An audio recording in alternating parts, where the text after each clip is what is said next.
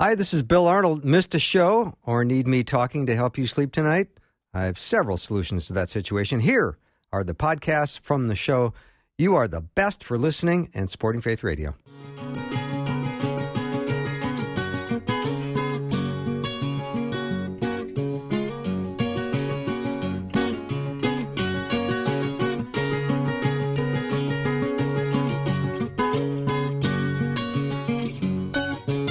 And a warm welcome to Afternoons. With me, I'm Bill Arnold. I'm so glad that we are off and running. We're going to do Guide Talk today, the extended version once again.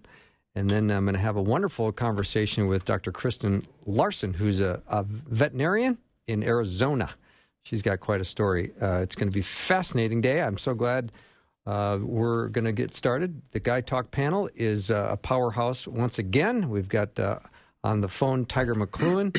And we've got Pastors Tom Brock, Tom Parrish, and Justin Bowers. That's the group today. So we've got one new face, and then Dr. Peter Kapsner and Justin Jepson are out today. So I've replenished, and things are looking good. I'm excited. Guys, how are you? Good, Bill. Doing good, Bill. Good. And Tiger, you just got back from a trip to Chicago. That all went well. It all went well, yeah. Good. I'm glad to hear that. And you helped your daughter get into her first condominium. That's true, and always more work than you think, but it was really good, really fun. You're a good man. So let's first of all say hi to Justin, and Justin, just say as to where you came from, and thanks for being here. Yeah, thanks for having me on, Bill. I'm kind of a transplant to the Twin Cities. Come from Northern California, moved out here to join the Faith Radio team. Nice. And so that's kind of my background was in radio, and I'm just excited to be part of the mission here at Northwestern and also just Faith Radio. So it's great to be on with you. Awesome. All right, let's start with a little light topic here. This question, yeah, Tiger, you're the first to laugh. This, I know this is coming. Yeah, I know, of course you do. This question came in from Mary, a listener. She said, if it works to discuss the Reformed position about perseverance of faith, so many verses deal with those that do not endure to the end but fall or denounce, like Josh Harris. You remember the guy that said, I kissed dating goodbye? Mm-hmm. Guys like him. And so many deal with God. And he left the faith. He did. Yeah. And so many deal with God not letting people go, being sealed with the Holy Spirit. Although God is all-knowing, I can't see him forcing continuing faith upon those who don't want him, although he will always invite. I can only believe that there is a dynamic that is unknowable in this where both are true. Any ideas? Tom, why don't you begin? You have a few thoughts here. Here's the deal. You guys slug it out. You have scriptures that teach, he who began a good work in you will bring it to completion. No one can snatch them out of my hand. Then you've got other verses, beware lest there is in any of you an evil, unbelieving heart leading you to fall away from the living God. Mm-hmm. So it looks like you can't fall away. And then there are other verses that warn you, you better not fall away. So what do? Well, real quick, there's basically two views, I think. The Calvinist view is that God saved me by his power alone, and he's keeping me saved by his power alone. This is the grace of God. He is the one who keeps me firm to the end. And then more Lutheran view, although I don't know that Luther was here. Luther was kind of predestinarian, but the Lutheran view more is that you can actually be saved, baptized, and walk away from it. My 10 cents is, because the Bible does not contradict itself, but it is like two ropes going up into the clouds, and you don't see how. They do tie above the clouds, but below the clouds you just see two different ropes. I think both are true, and if somebody holds a different opinion on this, they're not a heretic. I mean, this is not a super clear thing in Scripture. And let me just say one more thing on this. There's a Reformed pastor on TV that I have a lot of respect for, but he preached this once, and he said, well, if your daughter prayed and accepted Christ, even though she's living with her boyfriend, we know she's still saved. And how do you make that jive with 1 Corinthians 6, 9 through 11? Fornicators will not inherit the kingdom of God. Such were some of you, but you were washed. The Calvinists that I like are the ones who teach you are eternally secure, but you only know you have that eternal security if you persevere to the end. And if you don't persevere to the end, they will either say you never had it to begin with, or you'll come back before your death. So that I can handle. But this one is not, I don't think we should be dogmatic on this one. I was smart to start with a softball question. Well, I agree. And here's one of the problems. I remember one professor saying to me, Tom, when you're saved, you can't take any credit for it. It was all the work of the Lord. But if you go to hell, it's all your fault. And I had to think about that one for a while. What did that actually mean? And essentially, I think what it comes down to is this. You look at the Scriptures, and we have a tendency to shape the Scriptures and create theology based upon our families. Well, what about my grandmother? Right. Did she go to heaven? What about my kids who have fallen away from the faith? And so we gravitate toward those passages that say, hey, once you made the commitment, once saved, always saved. Mm-hmm. Or, no, they're on their way to, hell, and they're never going to be able to come back. I think the problem is when we forget a living relationship with the Lord Jesus Christ and the Father and the Son, and we turn it into a legalistic formula, the legalism is what creates all the problems. I don't know about you, Tom. I don't like going to court. I've been to court with a lot of people, and the thing I found out is that, and this isn't to put any lawyers down, they can be wonderful people, but they will say about whatever you want said because they're rooting for you. They're working for you. There's the problem. The problem is not a legalistic approach to the Scriptures, but a relational approach to the Scriptures, and that's what Jesus showed us. He said, you're not going to see the Father. And Philip, when you've seen me, you've seen the Father. And we don't see the Holy Spirit. We see the effects and the power of the Holy Spirit. But the reality is, do we have that living relationship with Jesus? And it's kind of like with my wife. Why would I turn away from her at the latter end of my life after being married all these years? Why would I not want to be with her? And I think it comes down that way with Jesus, and we don't think of it that way very often. And that's where the Calvinists and I get in most of the arguments because I love them all, but I tell them, keep your legalism about, it's just this end of it, that God saved you no matter what you do, you're going, and if he doesn't, you're going to hell. I like the relational, and I see that in the Scriptures as well. Just to be fair, though, the good Calvinists don't say that. They would say you only know you're eternally secure by persevering to the end. Well, that's kind of a cop-out statement. I mean, let's be honest about that. Because when you say that to the end, great. So, Grandma made it because the very last thing she said was, I love Jesus. That's it's the opposite end of, well, what happened to my grandson or my grandmother? What we need to do is focus on what is my living relationship with Jesus right now. Mm-hmm. I'm not interested in, persevering to the end means persevering in that relationship. That means being repentant. That means being honest. That means acknowledging Jesus is the only one. And so I personally have come to the realization, I've watched so many people leave Christianity.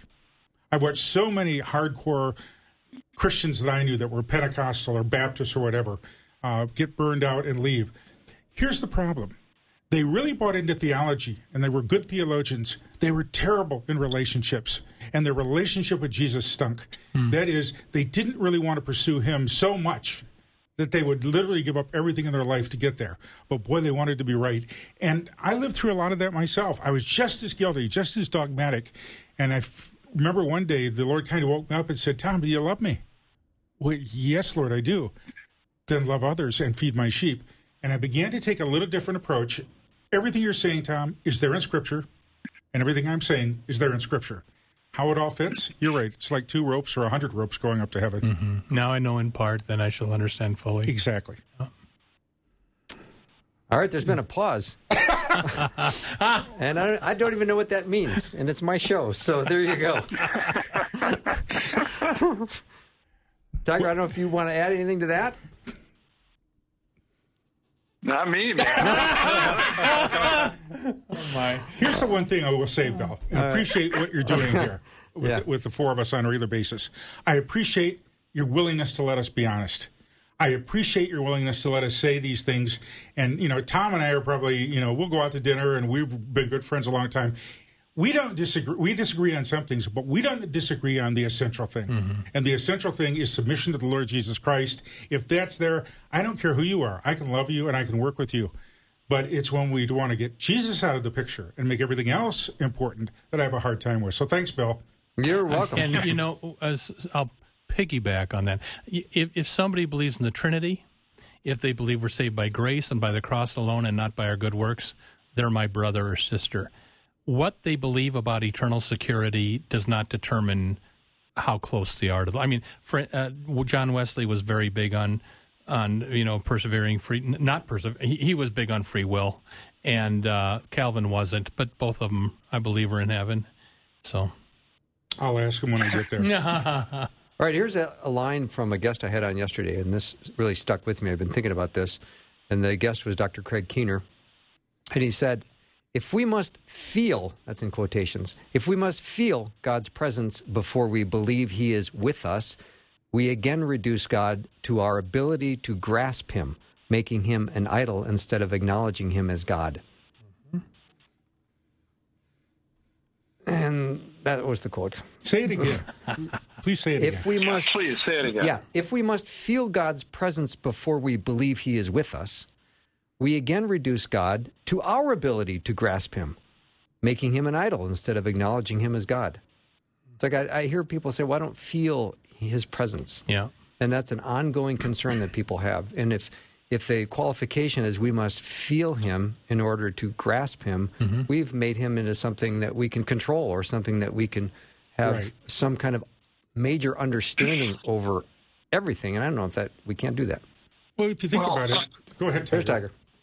Well, I get what he's saying, but there's always been, and I find for people and myself too, there is a subjective and an objective part of our faith. Obviously, the scriptures are the objective reality, but if you listen to anyone's faith story, there is a subjective piece where I have experienced the power of God. I call those sacred memories.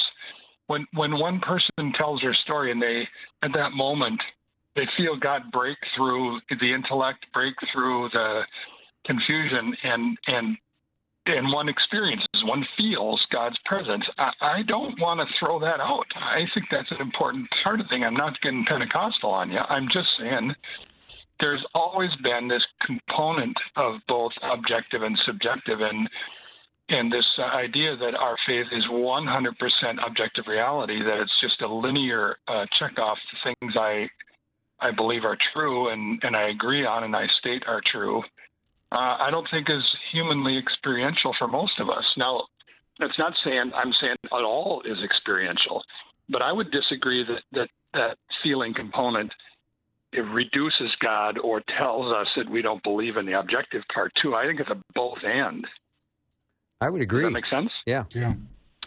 Yeah, I would agree too. I mean, coming from a background of very emotional type services and stuff, one of the things that I feel that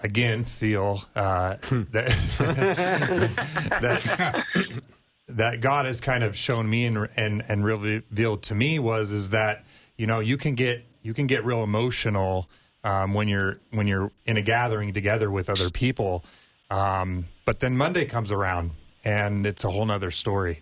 And so one of the things that I started saying to myself as a check is, does this pass the Monday test? You know, because we can get hyped up at a ball game, you know, we can get hyped up at a concert, you know, so we're emotional beings. And it's not that we don't have those experiences with God, and I think we've all experienced them, but when we base the moving of God almost on those things, as I think when we can get into a little bit of trouble. That's interesting. All right, Justin, thank you. We're going to take a little break. This is Guy Talk, which means send me your questions or your comments, and I'll read them on the air. You can remain anonymous, or you can let me know who you are, and I'll say your name. Either way, 877-933-2484, 877-933-2484.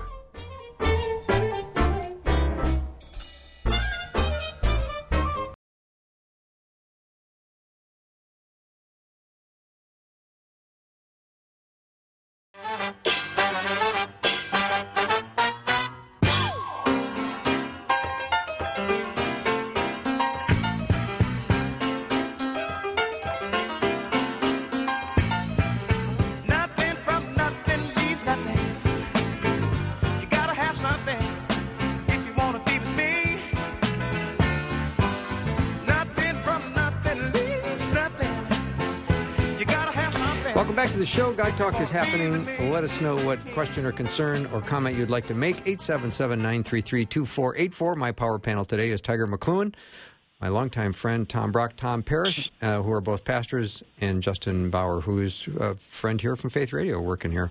And so we were talking about emotions right before we went to break, and I want to continue that. You know, Bill, you invited me to preach at a group of men that are struggling with addiction issues. I did. And a guy comes up afterwards and he said, you know, I went through this program years ago. I got cleaned up. I walked with the Lord, and then I eventually fell away from it. Now I'm back through the program. I'm ready to leave, and I'm nervous because I don't feel close to God, and I'm afraid I'm going to fall when I get out.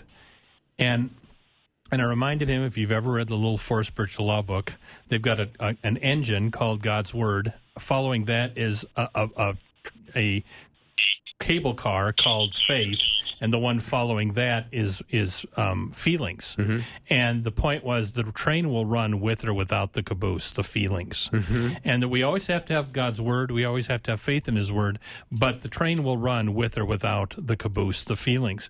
And I told that to him. It's kind of like when you take a lot of 14-year-olds out to Bible camp for a week, and they get really close to God, and they come home, and after a few weeks, maybe I'm not saved because I don't feel it anymore.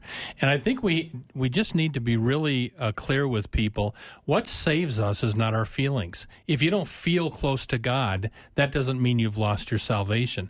The Bible says, Acts 16, believe in the Lord Jesus and you will be saved. It doesn't say believe and feel it all the time. Feelings come and go. They're great, and I wouldn't want to do without them either. But my norm in life is not to feel God all day long. I mean, sometimes we're the closest to the Lord when we feel He's, I can't feel Him at all. That's called faith. So I think we need to be careful on that. Well, it's kind of like parents. When I've seen a lot of people have children in the congregation, and of course that first day, whoa, man, this is the greatest child ever born on the face of the earth. They're so excited. 2 weeks later at 2 a.m. in the morning, when that baby doesn't want to sleep, and that baby's got a dirty diaper, and that baby's crying, mom and dad do not feel like, loving that child and taking care of it. But they do it because they have a commitment. And so they don't let the feelings, if their feelings determine it, they'd roll back over and pull the sheet over their head. Instead, they go ahead and they take care of that child because they love them. In the same way, we talk about Ephesians 2:8-9, that we're saved by grace through faith. Grace and faith are both feminine in Greek. And with the noun, which is neuter, what it comes down to is both are a gift from the Lord. Right. So our ability to believe is His gift. Whether we exercise that or not is a different thing. And I learned, like in my relationship with my wife or my kids, love is a choice. If I depend on my feelings to make love happen, it doesn't happen very consistently. But when I make it a choice, I can do it all the time. All right, here's another comment. And the question is, can you explain what they mean in different words than objective and subjective faith? I think, Tiger, you started that one. Now clean up your mess. Yeah, thanks a lot. Tiger. Yeah. Well, the objective would be what the engine is, the God's Word, the truth that we learn that is true whether I feel it or not. If I don't feel God being good to me, I can read God's Word, which is objective, and tells me that God is good. The subjective is the human piece of that, and how it is that through the course of one's life, we have those sacred memories, those moments where God breaks through, and we have this awareness. People will talk about, I have a sense of peace in the midst of a diagnosis. The Bible talks about peace that transcends all understanding, that goes beyond the objective. It's our own personal experience of that reality. It's, again, like it's been said, that the train will run without the caboose. But part of the human experience is that caboose that occasionally has these moments of awareness, of peace, of assurance, of strength, of joy, of those feeling words that are in the Bible. Yep. But they don't drive our faith, right. But they are part of our faith story. So that's how I would try to clean up the mess. I think there's a balance. I'm a Lutheran. Lutherans do not get emotional about their faith. And I used to be, when I was a teenager, I used to be a usher at a racetrack. And every race, when those horses curved the bend, people got up off their feet, jump up and down, and screamed. And it really used to bother me when we had some people in our church say that they don't like all this contemporary worship and all the emotional stuff. And I'm thinking, listen, if we can't get up and get excited about Christ periodically, something is wrong. So I don't want to, I want the emotional stuff. But on the other hand, some churches are so doggone emotional, it's like they've got to get a word from the Lord every other minute or they don't know what to do next. And 98% of what God wants us to know, He's already told us in the Bible. So I think we can have a balance somewhere in this. I was really humbled when I was overseas in Bangladesh, and the Christians there are persecuted. It is not an easy place to live. And I remember talking with two of the Christians there because they had seen a family member who had been murdered, or martyred is the best way to put it. They knew of families where their daughters have been taken away and they'll never see them again, and you can only imagine what that means. And I said, how does this affect your faith in Jesus? How does this affect your Christian faith with this going on? Don't you expect He should have taken care of you? And I loved their approach to the Bible. They gave me this funny look, and it was a look like, what's wrong with you? Because they said, it is the truth of His Word that we trust in, not the experience of what happens around us because of wickedness and evil. And I tell you, I had to rethink a lot of the ways I was approaching life after hearing them say that, and it was a gift from the Lord. All right. Well, I think I've got another topic, but we have a hard break here in 90 seconds. So I could sing. What do you got on the feelings? No, you can't say We're talking about feelings. No. Come on now, everybody. No one wants to sing with you, Tom. I taught at Luther, and I used to the joke I used to say, the Lutherans are the ones that will sing stand up for Jesus" with their sitting with their hands in their pockets. That's for sure. All right, we will take a little break here. I got a bunch of good questions, but I can't get started with such little time, so I'm going to have to just say... There's a song, I Can't Get Started. There's another, that's a Frank Sinatra but I don't want to hear that song either. You don't? No. Ouch.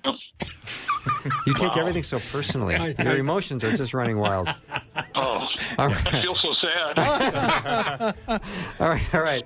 When we come back, it might just be me in the studio as I have these guys. If you want to come back, tell them I'll sing Sinatra when we get back. No, we're not going to do that. But if you have a question or a comment, please rescue me. Help me right now. 877-933-2484. Do not leave me alone with these men. All right, be right back.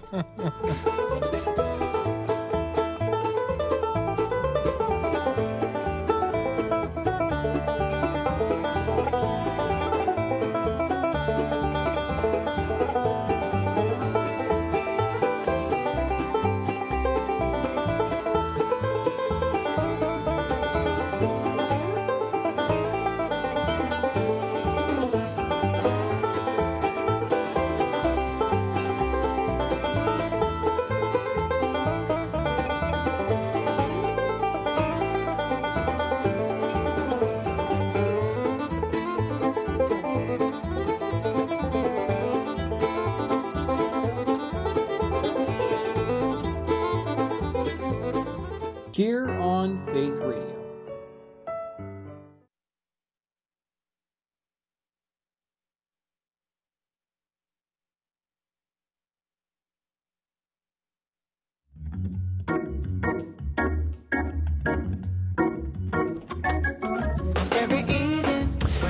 Welcome back to the show. Guy Talk happening.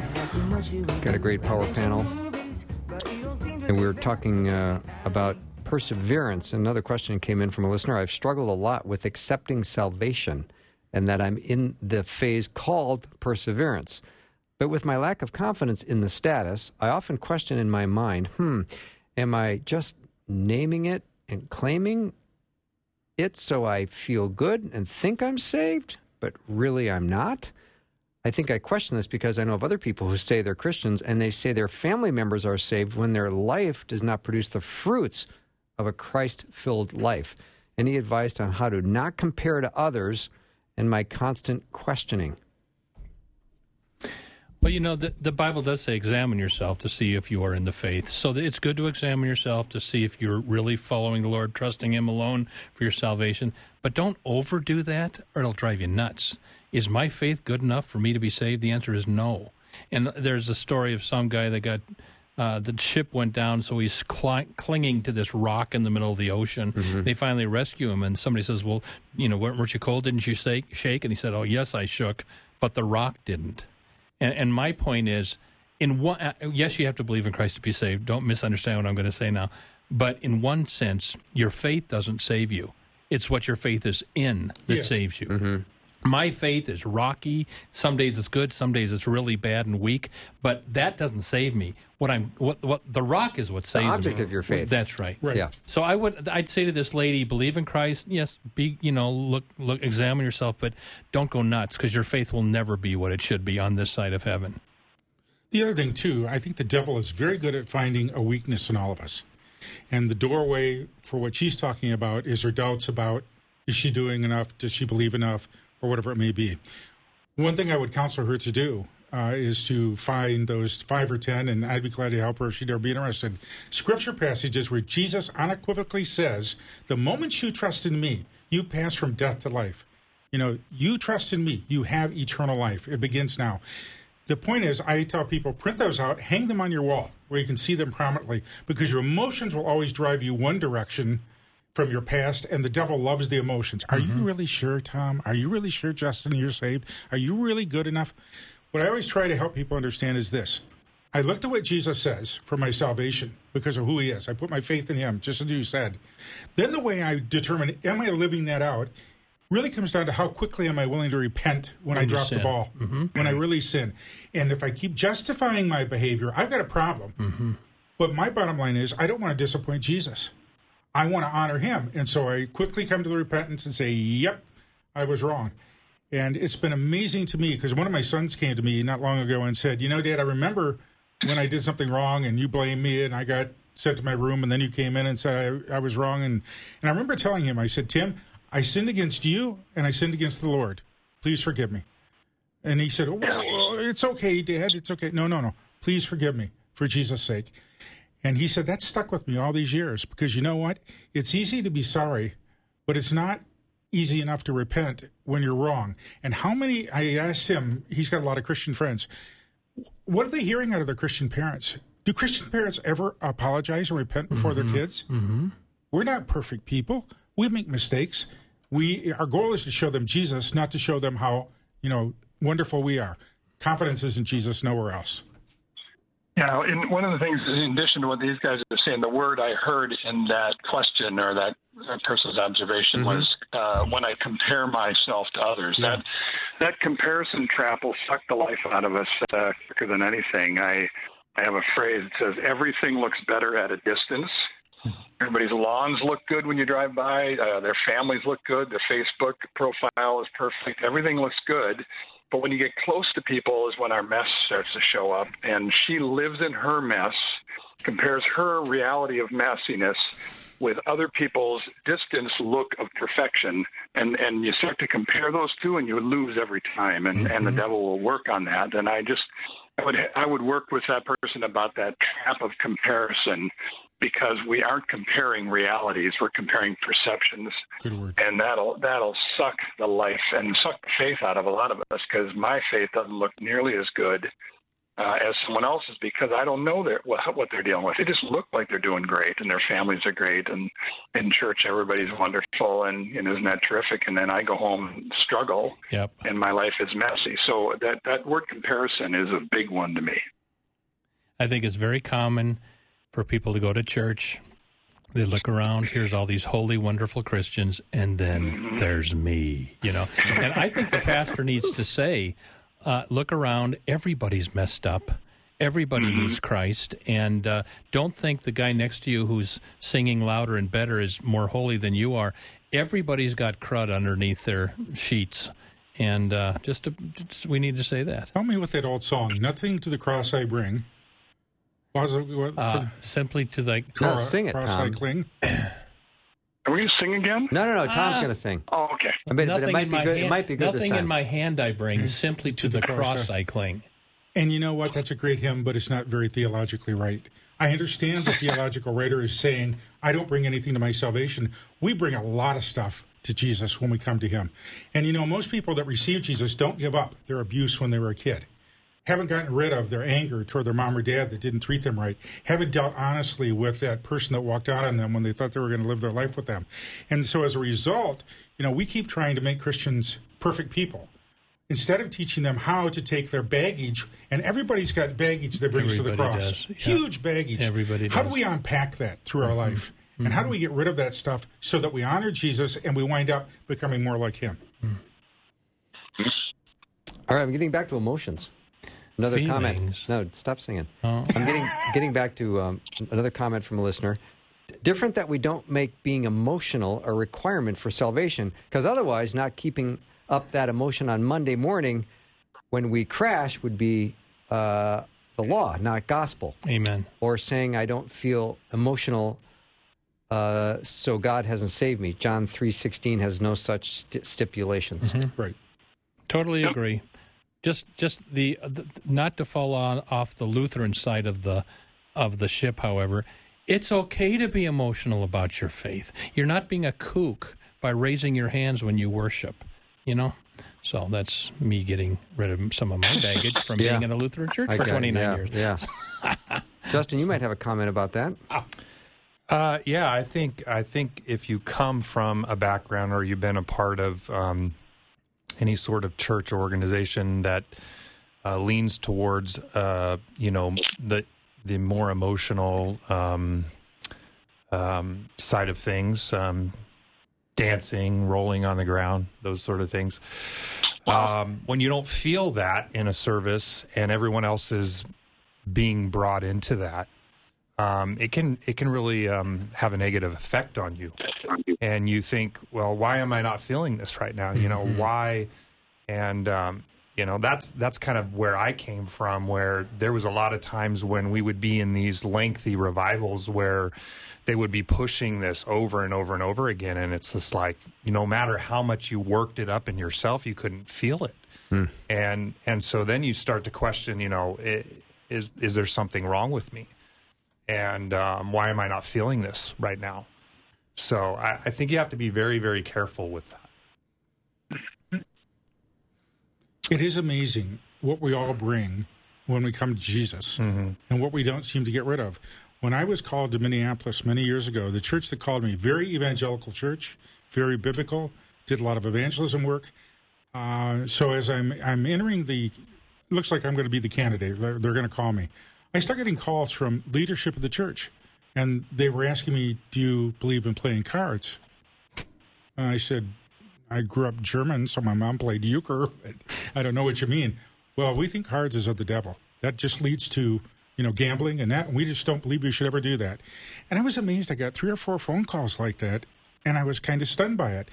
Well, I took the call, and I'm at the church, and I'm enjoying it, and I hadn't seen the whole building. It was a big building. So one day the youth director took me to the youth room, and when he opened the door, guess what was in the youth room? A pool table. And where I came from in Ohio, that was the devil's playground. So we come with it with these different attitudes, and we keep missing the focus. The focus is, what does the Word actually say? Right. And we don't do a good job at staying in the Word. We have a tendency to go out on our emotions or something else.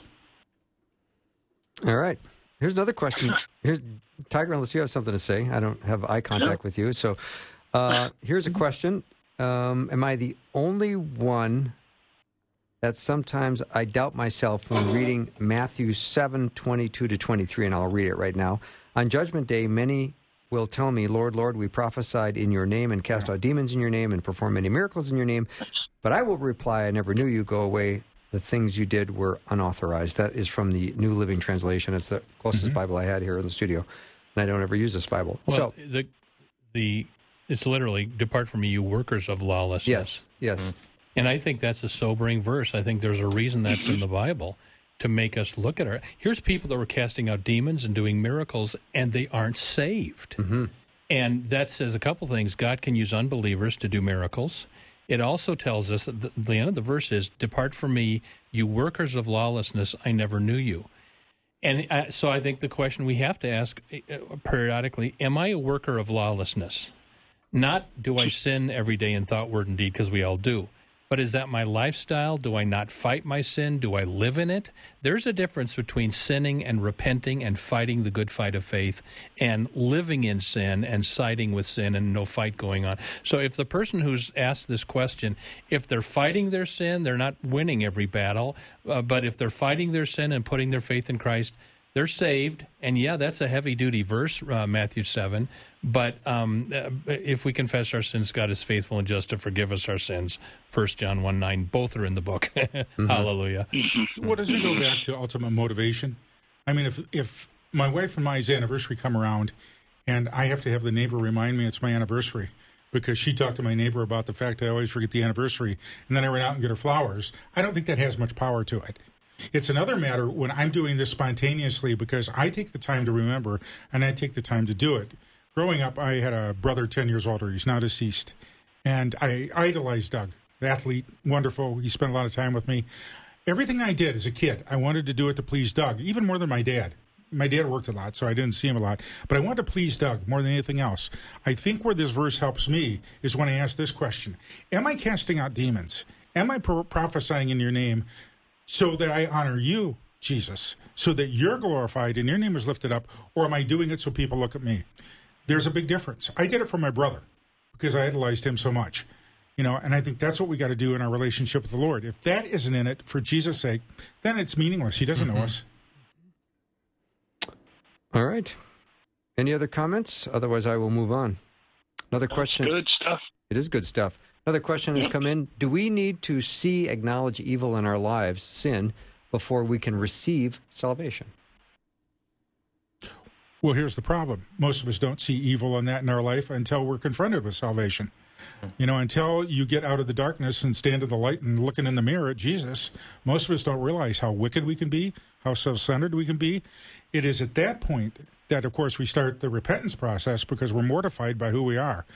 But, realizing I'm wicked doesn't get me to Jesus. What gets me to Jesus is being confronted by Jesus. And I finally bump into him, and then I begin to see myself for who I really am. I think it does make sense to say that unless you know you're a sinner, the cross makes no sense. If I'm not sinful, why come to Christ? Why do I need a Savior to die on the cross if I haven't realized that I need a Savior? Right. So that's true. On the other hand, God can save people the way he wants. He can save people that are totally ignorant, and then he brings them to... it's the Holy Spirit that brings us... The Holy Spirit will convict the world regarding sin, righteousness, and judgment. If a person comes to know they're a sinner, that's the work of the Holy Spirit. Yeah, and you think of an 8 or 9-year-old person who's coming to faith in Christ in the most beautiful way, and they don't have a major understanding of sin, but they say, I've sinned against God, and I want forgiveness, but they don't have a lot on the resume. Right. Thief on the cross. Right. How much did he understand as he went into the kingdom? Yeah. So... Yeah, I think it's important to know that it is that awareness that I need a Savior is a part of the process, and then from there that sanctification where we begin to do battle with the side of us that recognizes that we're walking away, we're evil, there's sinful nature, is the battle after that moment, and it's a lifelong battle for all of us. Yeah, I had no idea how sinful I was until I bumped into Jesus. Yeah, but. So true. I kept trying to tell you, and you just wouldn't listen. Thank you, Tom. All right. We're going to take a little break, but when we come back, we will continue Guide Talk. If you have a question, a comment, or an issue you would like us to chew on, 877-93-FAITH. Be right back.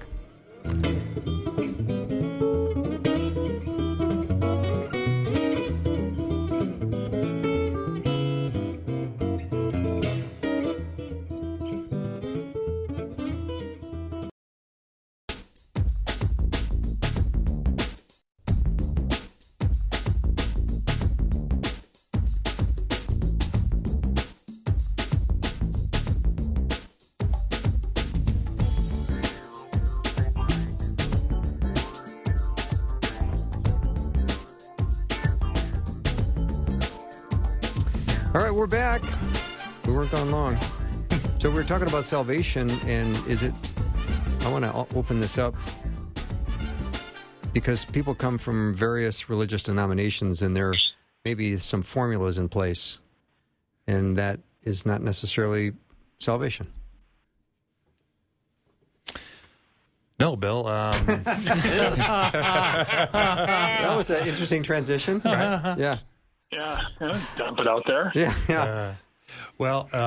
Coming from a background where salvation was based completely on a formula, and particularly one where you had to complete the steps before you were ultimately saved. I think salvation for me now is such an important topic because, coming from that background, and it develops in you a lot of questions.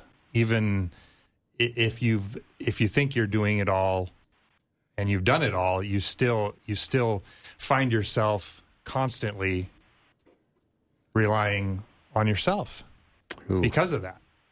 And I think as God began to deal with me a few years ago, as I dug deeper into Scripture and was wrestling with some of these things, His Word began to reveal itself to me so deeply that my faith was based on a system and not on what He did on the cross. And I think when that shift happened, it was just like a light bulb came on. I mean, I was in a church for 30 years, involved and on staff, and very deeply ingrained in who I was. And, it was like the gospel was revealed to me, and I thought I had the gospel, and it's amazing when that shift can happen in someone's life. And now I feel like, it bubbles in me all the time now. For the first time, I'm eager and ready at that moment to share it. And I never felt that way, Yeah. I think there's something really tempting about formulas. Whether it's a salvation formula or a sanctification formula or a parenting formula or witnessing formula, our brain, our human side of us likes that because then it makes it manageable, and then I can evaluate you based on the formula. I can tell whether you're making progress, doing it the right way. But God's way of working has never been in a formula model. He's so particular, and so one witnessing formula that works for me, and the problem, again, I compare how God works in me, and I want to project it onto you and say, this is how God has developed me, so therefore you must follow that formula. You must follow this devotional formula. It has to be this model. It has to be this style of prayer. That has to be this style of witnessing. And the minute I get all my energy is in the formula, I lose sight of the God that's bigger than the formula. So I think our messiness is bigger than the comparison, and I think the formulas can get almost always become a problem. It begins either our own legalism onto other people or our own comparison, and we criticize ourselves because we don't match the formula, and it just does nothing but suck the life out of our faith as far as I've ever experienced. Formulas just don't work. When I was in Dayton, Ohio, I was first congregation, and right next door was a Baptist congregation. And the Baptist pastor and I became pretty good friends. We get together and pray and whatever. And I noticed he was kind of down, and Easter had come, and I said, what's the problem? Didn't you have the turnout? Oh, no, we had a great turnout. I said, well, what's going on? He said, I can't figure this out. People are coming to this church and coming to faith in Jesus before I give the invitation. And he was kind of stumped by that. Mm-hmm. Why was that happening? And of course, faith comes by hearing, and hearing by the word of God. So we had a long talk about that. And for him, that was his tradition, that it didn't happen until there was that real formal invitation and people then formally repented and received Jesus. He could not imagine how that could happen before that time. And I had to come to learn that myself because as a Lutheran, I'm one of these unusual ones. We had altar calls. We talked about personal salvation. We did all of those things, and it was powerful to see people coming to faith in Jesus to the point where, and I know many pastors have run into this, I would have people coming to church out of the blue, and I'd say, why did you come here? And they go, we heard a voice in our car, or we were sitting one night eating dinner, and we heard a voice say, go to that church. hear the message. And they came, and those people became Christians and eventually leaders in the church. So I discovered there's no formula except the name of Jesus. Right. So you just described a very subjective experience of God moving that's not based on the engine of objective reality. They didn't read the Bible and get convicted and come to your church. They just heard a voice. And that's, to me, fairly subjective. And that's why I got to believe in both and not either or. Right. I like the Acts chapter 10 where Peter is preaching to Cornelius and his household. While Peter is preaching, the Holy Spirit falls on them. They all start speaking in tongues. And Peter says, who is there to prevent water from getting these people baptized? Kind of like God didn't do it normally then. He just saved them. And I get nervous, too, with people. The way you're saved is you pray that sinner's prayer. That's the way you're saved. There's all kinds of ways God gets fish into the boat. And you can't insist on one. Yeah. Okay, I'm trying to figure out what you mean by that, Tom.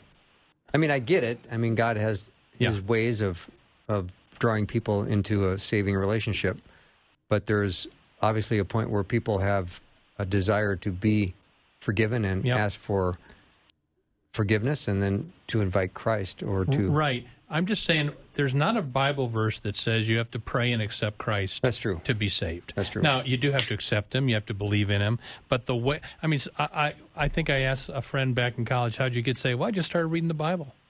I don't think he had any moment when he got on his knees and repented and accepted Christ. It was just something that happened, like Cornelius' household. Right. The Holy Spirit fell, and Cornelius' household, it never says they all got on their knees and prayed the sinner's prayer. Yeah. They got filled with the Spirit and saved.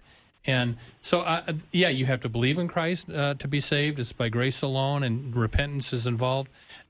But the way people come to that can be totally different. I was working on my wife's bike this afternoon because she loves to ride the bike, and it was squeaking. Turned out to be a brake problem. But you look at the wheel. You've got the hub in the middle. The hub is Jesus and the message of salvation. The spokes are all the different ways we come to Jesus. Mm-hmm. There is no one way that each of those spokes attach. They all come from different directions. Yeah. And I think that's what happens in people's lives. And that's what I learned over the years, that once I got rid of the formulas and I put the focus on the Word of God and just on Jesus, I was amazed at what began to happen in people's lives. People would begin to confess things that I never thought I didn't even know they did. But they were seeking the cleansing hand of Jesus. And I think that for me was the key. Are they really coming seeking Jesus, or are they trying to get the guilt off their back? And they were seeking him. All right. Anybody else? Because we're already coming up on the end of our hour. That's fast. No, we really skimmed the surface today, boys. I know. So, Tiger, I invited you on the show, not telling you that we're doing the British version of Guy Talk, which is an extended play. We're going till 5:30. You don't, or 6:30 if you're out in Hartford. But, but you don't have to stick around if you can't. But we're going to do the first 30 minutes of the next hour. We're going to continue this. I hope you can stay on. If you can, I understand. Otherwise, the power panel that's here will continue. And let us know what questions you have. There's some great questions coming in, and we're going to address this at the top of the next hour. When do you receive the gift of the Holy Spirit? That should be interesting. We're going to continue with that all in hour two. If you have questions or a concern or a comment, let me know what it is. 877-933-2484. Tiger McLuen is my guest, along with Tom Brock, Tom Parrish, and Justin Bowser. We'll be right back.